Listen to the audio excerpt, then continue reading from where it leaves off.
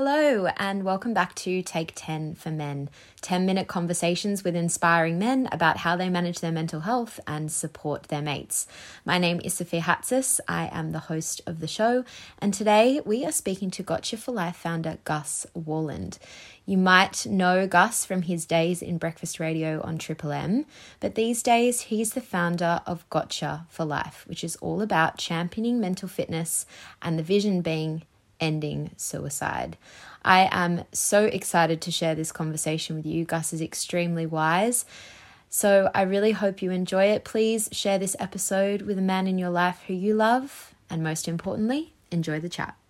Gus, welcome to Take 10 for Men. We are 10-minute conversations with inspiring men about how they manage their mental health and support their mates. I am so thrilled to have you on. I've been inspired from afar for a while. So really grateful that you've joined me today. If you were to tell me how you are today on a scale of 1 to 10, so 1 being the lowest of lows and the 10 being the highest of highs, where would you say that you sit today? Maybe a 6.5 if I'm allowed a half point. Yeah. I definitely, it's after 11 o'clock in the morning. So we've had the Gladys presentation and press meeting and so forth. So that's always a little bit of a, what's going to happen, because the work we do at Gotcha for Life is just, we need to be out there in front of people. We need to be face to face. I need to be man hugging on a daily basis with as many people as possible. The first thing I want to touch on is you hosted Man Up back in 2016, which was a really incredible documentary series that looked into men's mental health in Australia. And I wanted to talk to you a little bit about what you see as being a good man. Like, what does it being a good Aussie bloke mean to you? Loyalty, someone who wears his heart on his sleeve, someone who's not afraid to show his emotions, I think is probably the greatest thing you can find in a bloke. I mean, I tick a few boxes, with my sort of mates, if you like, the village that I surround myself with. And it doesn't mean we burst into tears every 5 minutes or we have to have a deep and meaningful every time we talk, but it's inside of us. We've got the skills to do it. We're fit enough mentally to be able to have that conversation of gravity outside of banter. So that's really key. But there's nothing quite like having a loyal friend, someone you can totally rely on, that what I call that Gotcha for Life mate, that you can have that warts and all conversation with without any judgment. They're the type of people I want to surround myself and my people in my life with, because you end up being so much a part of the people you hang out with. I want to ask you a little bit about how you manage that interaction between where banter starts and when then that deep emotional conversation happens, because I certainly find it quite challenging as a woman. Like, I really care about the men in my life, but I almost don't know how to breach that barrier. Is there any tip that you might have for someone who wants to check on their friend but isn't quite sure how to turn that banter into a serious conversation? There's no doubt that's the hardest thing, isn't it? That where's the icebreaker that goes from, hi, g'day, how you going? And how's work? And, what about the game on the weekend? And all that stuff. And then you sit there and go,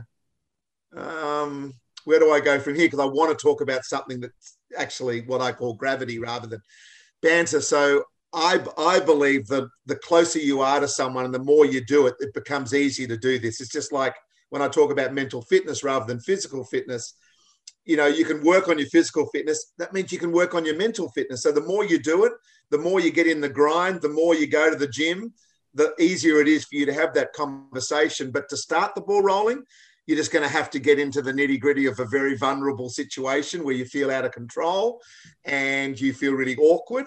And there's going to be silences and maybe tears and maybe snot running out of the nose and all that sort of stuff. You just have to get into the grind. And the easiest way to probably do that with a bloke is to not have that conversation face to face, eyeball to eyeball, go for a walk or do something that you can do together where you've got distractions and so forth. That's why walking or driving is such a great way of having those conversations. And at the end of the day, you just have to big deep breath and just go, I know this is going to be uncomfortable. Show some vulnerability and say, look, I know this is tough. I don't really know what I'm doing, but I love you and I care for you and I just want to have this conversation. So can you sort of hang in there with me? like there's nothing wrong with showing that vulnerability off the top. That'll allow them to go, oh, this is obviously something a bit more important than the normal chat. So hopefully that sets up a safe enough environment for you to have that conversation. So don't be afraid to be vulnerable. I truly believe that vulnerability is the new way to lead, you know, showing that you're human, throwing away perfect, and realizing that we're all in this world together, bumbling away. You know, there's stuff that we do that is good, and there's stuff that we just don't know what we're doing. And it's nothing wrong with being human and explaining that to the people that you love. You know, build that safe environment by being vulnerable yourself is a good start. Thank you for sharing that. And I did want to talk about Gotcha for Life, because you're the founder and you founded the organization, the charity, in 2017 with the goal being 0 suicides. And you've got what's called the Gotcha for Life mate, which is a mate that you can call at any time with no judgment and just talk about anything and everything, lay it all on the line. Who is your Gotcha for Life mate? Who do you turn to when times get tough? I've got a few, actually. I've got Hugh Jackman, who, you know, most people, when they talk to me, they talk about him, and he's had the most amazing life. But, you know, I spoke to him this morning at, you know, what's the time now? About midday. So I've spoken to him twice today. I got an audio message from him this morning because he's back in New York. And we just talk about stuff. You know, we talk about the day and maybe a challenge that came across, you know, our desk or across our lives, and we just sharing stuff. And he was going out for dinner with Deb, and it was just on FaceTime. We're just chatting away, and I can talk to him about everything, you know, like we've been together since kindergarten, 5 years of age at Pymble Public and stuff. But there's another bunch of blokes that Jacko's really close to as well. So there's like a group of us, and I just basically call them our best mates. And 3 or 4 of them I walk with every single day around Collaroy down here on the beaches. And, you know, sometimes we don't even talk about really, you know, so what they call sort of the conversation of gravity. And most of it is banter, and most of it is just sort of checking in and being there for each other.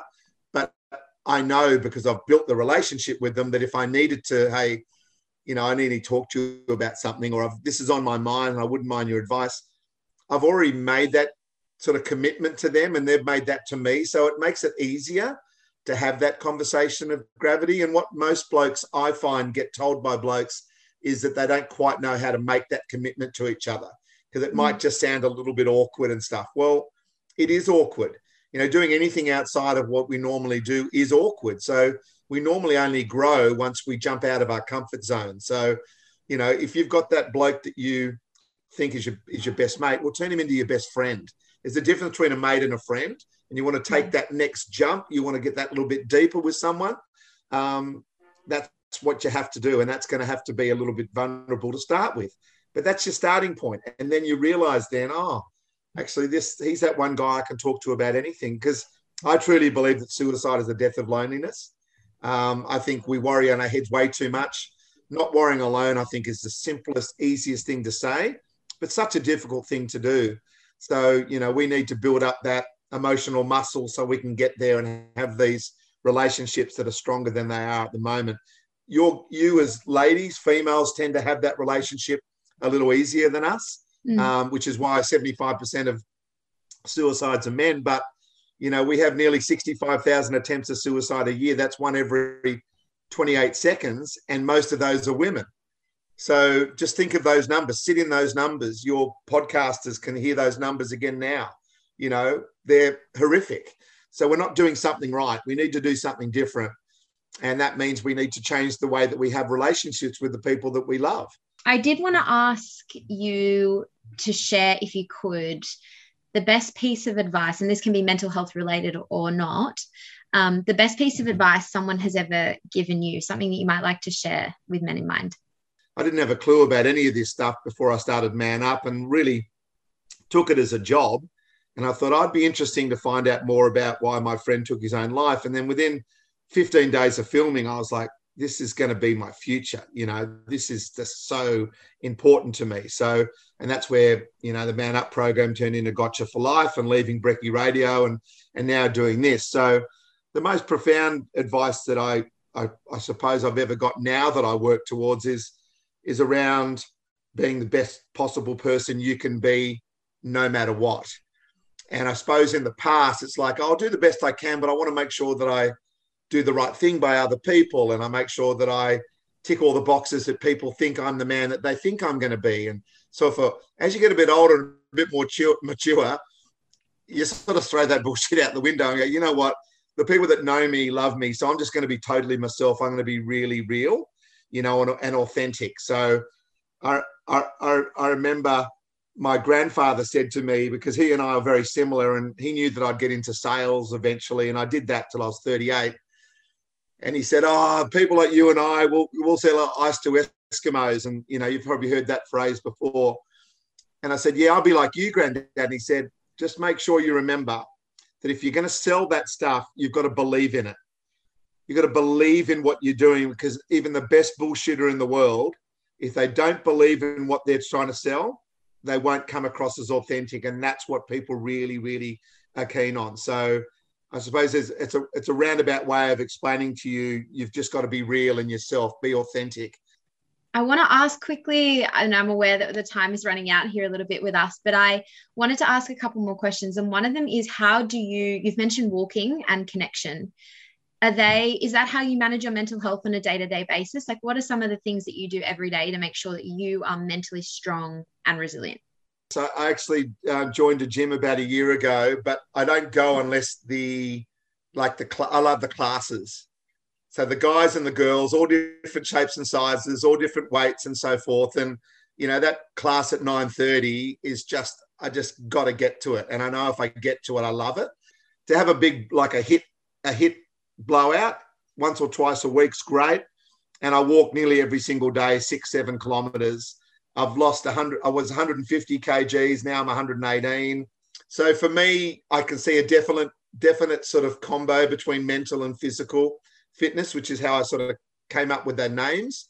And I'm like, if I'm doing my physical stuff, then everything else falls into line really well. And I've just started doing meditation. He actually sent me a note this morning, and he said, actually choosing to meditate is choosing to be living through the spirit. And that spirit is what I'm trying to live in all the time, where it just comes naturally to me not to even worry about the consequences, just do the kind thing. He said, choosing not to meditate is choosing to live through the identity and ego. The last thing I want to ask you before I let you go, and this is the last question that I always ask the guests before we say goodbye, is gratitude has been really fundamental to what everyone I've interviewed has said. They said that they practice gratitude every day. And I wanted to ask you, Gus, what are you most grateful for today? And when you've got a wife for 30 years and 3 children that are all happy and healthy and stuff, it's a bit hard not to go down that line. I'm just really grateful for the opportunities that I've been given. Like, I was 38, I was a salesman, and I didn't want to be 40 doing the same job. I was like, what am I going to do? And, I just got this wonderful opportunity to change my life. I've never been happier working in mental fitness and working for Gotcha for Life. I never get tired. I love the conversations I have. I love the feeling that I'm helping. When you work in prevention, it's difficult because the numbers are still the numbers and you don't know how much you're helping, but I'm sure we are. Lots of people tell us we are. So, yeah, I'm grateful for that mainly, after taking for granted, obviously, the wife and 3 kids. I want to thank you so much for joining me today. And it's been an absolute pleasure. And I'm really inspired by you. And I think there's going to be so many men that get a lot out of this conversation. So thank you so much, Gus. I really, really appreciate it. It's absolutely my pleasure. You've got my number, so anytime.